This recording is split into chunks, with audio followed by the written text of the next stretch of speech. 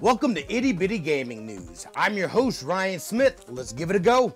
Amazon has announced another round of layoffs in their gaming division. This primarily hits their Twitch Crown channel.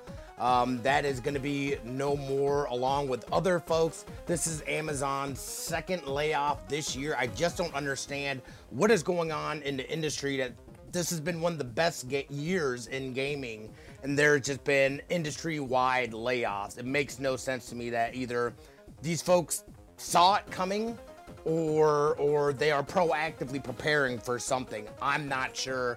Again, best of luck to the folks that are affected by this. This is terrible. Amazon Games is not the only ones having to deal with layoffs. We just got word from an announcement that Digital Brothers, the parent company of 505 Games, also announced layoffs as well. Globally, we're talking about 30%. They are looking to lay off 30% worldwide. These are the folks that made games such as Control and Ghost Runner are also being affected by these layoffs. This just absolutely blows my mind. One of the best years in gaming. Within their announcement, they basically stated that they're going to focus on making less games, but games that have more longevity.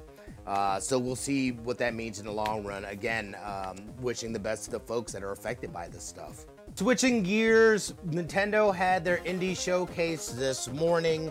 There's all kinds of beautiful, fun-looking games throughout. One of the biggest notable ones to me was Outer Wilds. And that'll do it for your gaming news. Don't forget, subscribe to the podcast. Subscribe and like on the YouTube channel, or you can hit me up on the socials at Smitty2447. We hope you have an amazing rest of your day, and we'll see you tomorrow.